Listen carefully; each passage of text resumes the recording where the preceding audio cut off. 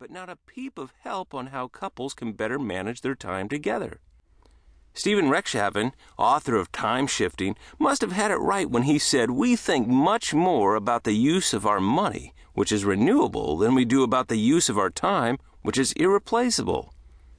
Strange, isn't it? The moments we miss together as a couple are gone forever. Irreplaceable. And yet until now there's not been a single book for couples on how to better manage this priceless resource. That's what compelled us to write this book. As a married couple, we're determined to take back the time we've been missing together and maximize the moments we have. Since you're reading this book, we know you probably feel the same way.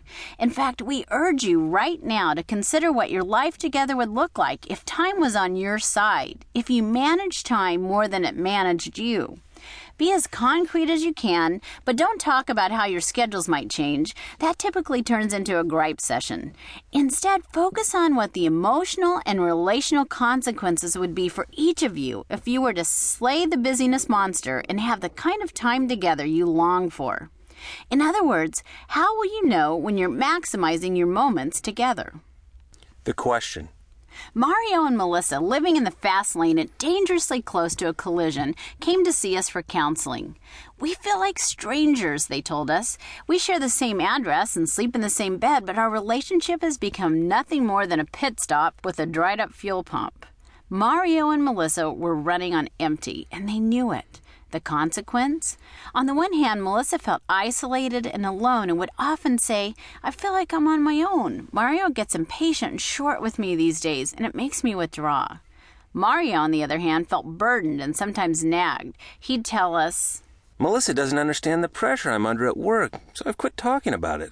They squabbled for a while about balancing childcare while working, and they whined and complained about not having enough time.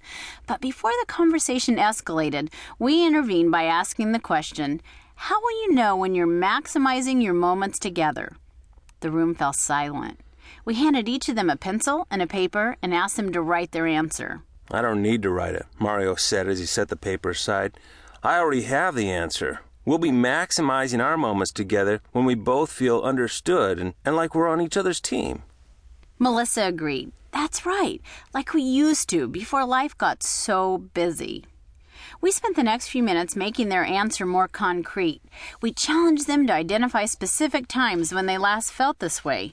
We talked about how and when these times happened. They both agreed the experience had to do with feeling fully present and invested in each other. They didn't want to feel judged or lay blame. They wanted to play tennis together again and laugh more and enjoy each other's company. The very process of discussing the positive outcome of maximizing their time seemed to make it more within reach. So why don't you take a moment right now to do the same? Get concrete about what your life together would be like if you were maximizing your moments. This will ensure that you get the most out of this audiobook. The more specific you can be, the better. And consider your answer as a work in progress. You'll fine-tune it as we move through the next few chapters together. That being said, we want to clear up any potential for unnecessary anxiety or misunderstanding right at the start. This is not a book about being more productive. It's a book about being more connected. And it's not a book about going back in time to an idealized pre-industrial era where a slower pace romantically resolves all ills for couples. This is a book about real life in the real world. It's written by a busy couple with 2 little kids, by frequent flyers who speed dial our cell phones, instant message, drive in the express lane, and juggle schedules. In other words, if you have an unspoken fear that we are going to ask you to do something radical and shortchange your productivity in the process, and then make you feel guilty if you don't, you can relax. We just want to help you become more connected with each other as you're traveling at the speed of life. And we couldn't be more excited to share with you the secrets we've learned about doing just that. After scouring numerous studies, interviewing experts, and experimenting with techniques, we believe we've developed a program that will allow you to reclaim the moments you've been missing together. Whether you're running at a breathless rate, living on the edge of exhaustion, or simply looking for new and practical ways to stay connected, we want to give you the tools for feeding your time-starved relationship and maximizing each moment you have. At the end of each chapter, we'll refer to a workbook exercise which is contained in the printed workbook. we encourage you to purchase a copy of this workbook so you'll be able to achieve the maximum benefit from the concepts and helps in your time-starved marriage. And now, we arrive at the workbook exercise, Maximizing Your Time Quotient. To maximize your time quotient, this workbook exercise will use a pie chart to help you determine more precisely where and how you're currently using your time. You'll also pinpoint how much time you're spending together and how you'd most like to spend this time. Chapter 2. Is your marriage slipping into the future? In 1973, a song by Jim Croce plinked out on nearly every radio station in the country. Time in a Bottle was the #1 hit that autumn.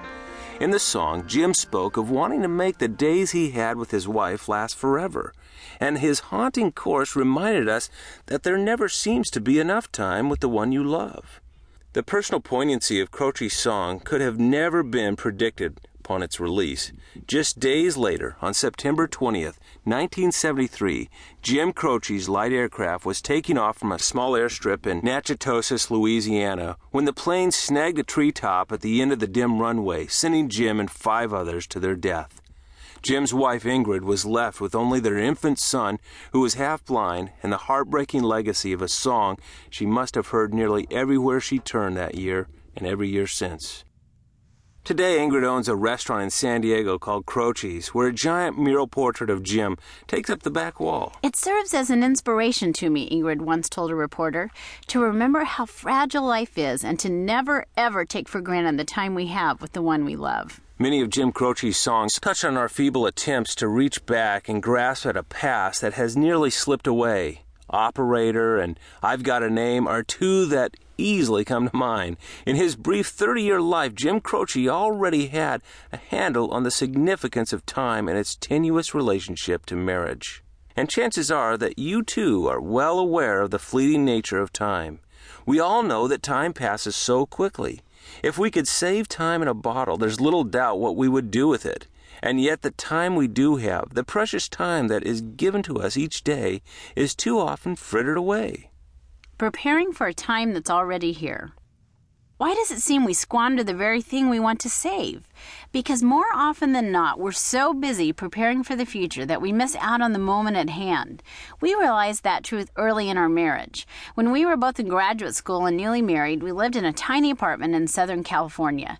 Tucked into the corner of our main room, actually the only room, was a desk and a computer where we spent an inordinate amount of time. Day or night, it seemed, one of us was on that computer working away at a term paper or dissertation. And taped to the top edge of the computer screen was a small piece of paper containing a quote from Abraham Maslow. We placed it in this prominent position where we would see it every day. It read, "Some people spend their entire lives indefinitely preparing to live." Why this quote? Because Les and I were beginning 6 long years of demanding graduate work, and we knew we were vulnerable to a deadly trap, putting life on hold until the grueling task was finished. Once we graduate was a tempting refrain. Once we graduate, we'll take a vacation. We'll have time to take walks. We'll eat better. We'll focus on our relationship. We'll enjoy life. Of course, you don't have to be working at a PhD to be swindled by this empty promise. After a graduation, the temptation simply evolved. Once we get a job, or once we pay off our student loans, once we buy a house, you get the idea. Like every other couple, we were susceptible to spending our married lives indefinitely preparing to live. We've all been there. If you're honest, you've been tempted to put life on hold, to put off enjoying time together, because an important milestone was standing in your way, or maybe still is. Do any of these phrases sound familiar? Once the kids are older, once I get my raise, once we get a new house, once I quit my job. Or if you haven't put life on hold as you're preparing to live it, maybe you found yourself on the proverbial someday isle, a euphemism for the tropical vacation that never materializes. Someday I'll have more free time. Someday I'll take you on that great trip. Someday I'll build that porch we've always wanted. Someday. It's been said that the saddest word in our language is someday. Why? Because someday eventually turns into if only. And if onlys are the result of time you can't recoup. If only we could have made more time. If only we would have taken that trip. If only we would have built that porch. If only. It's that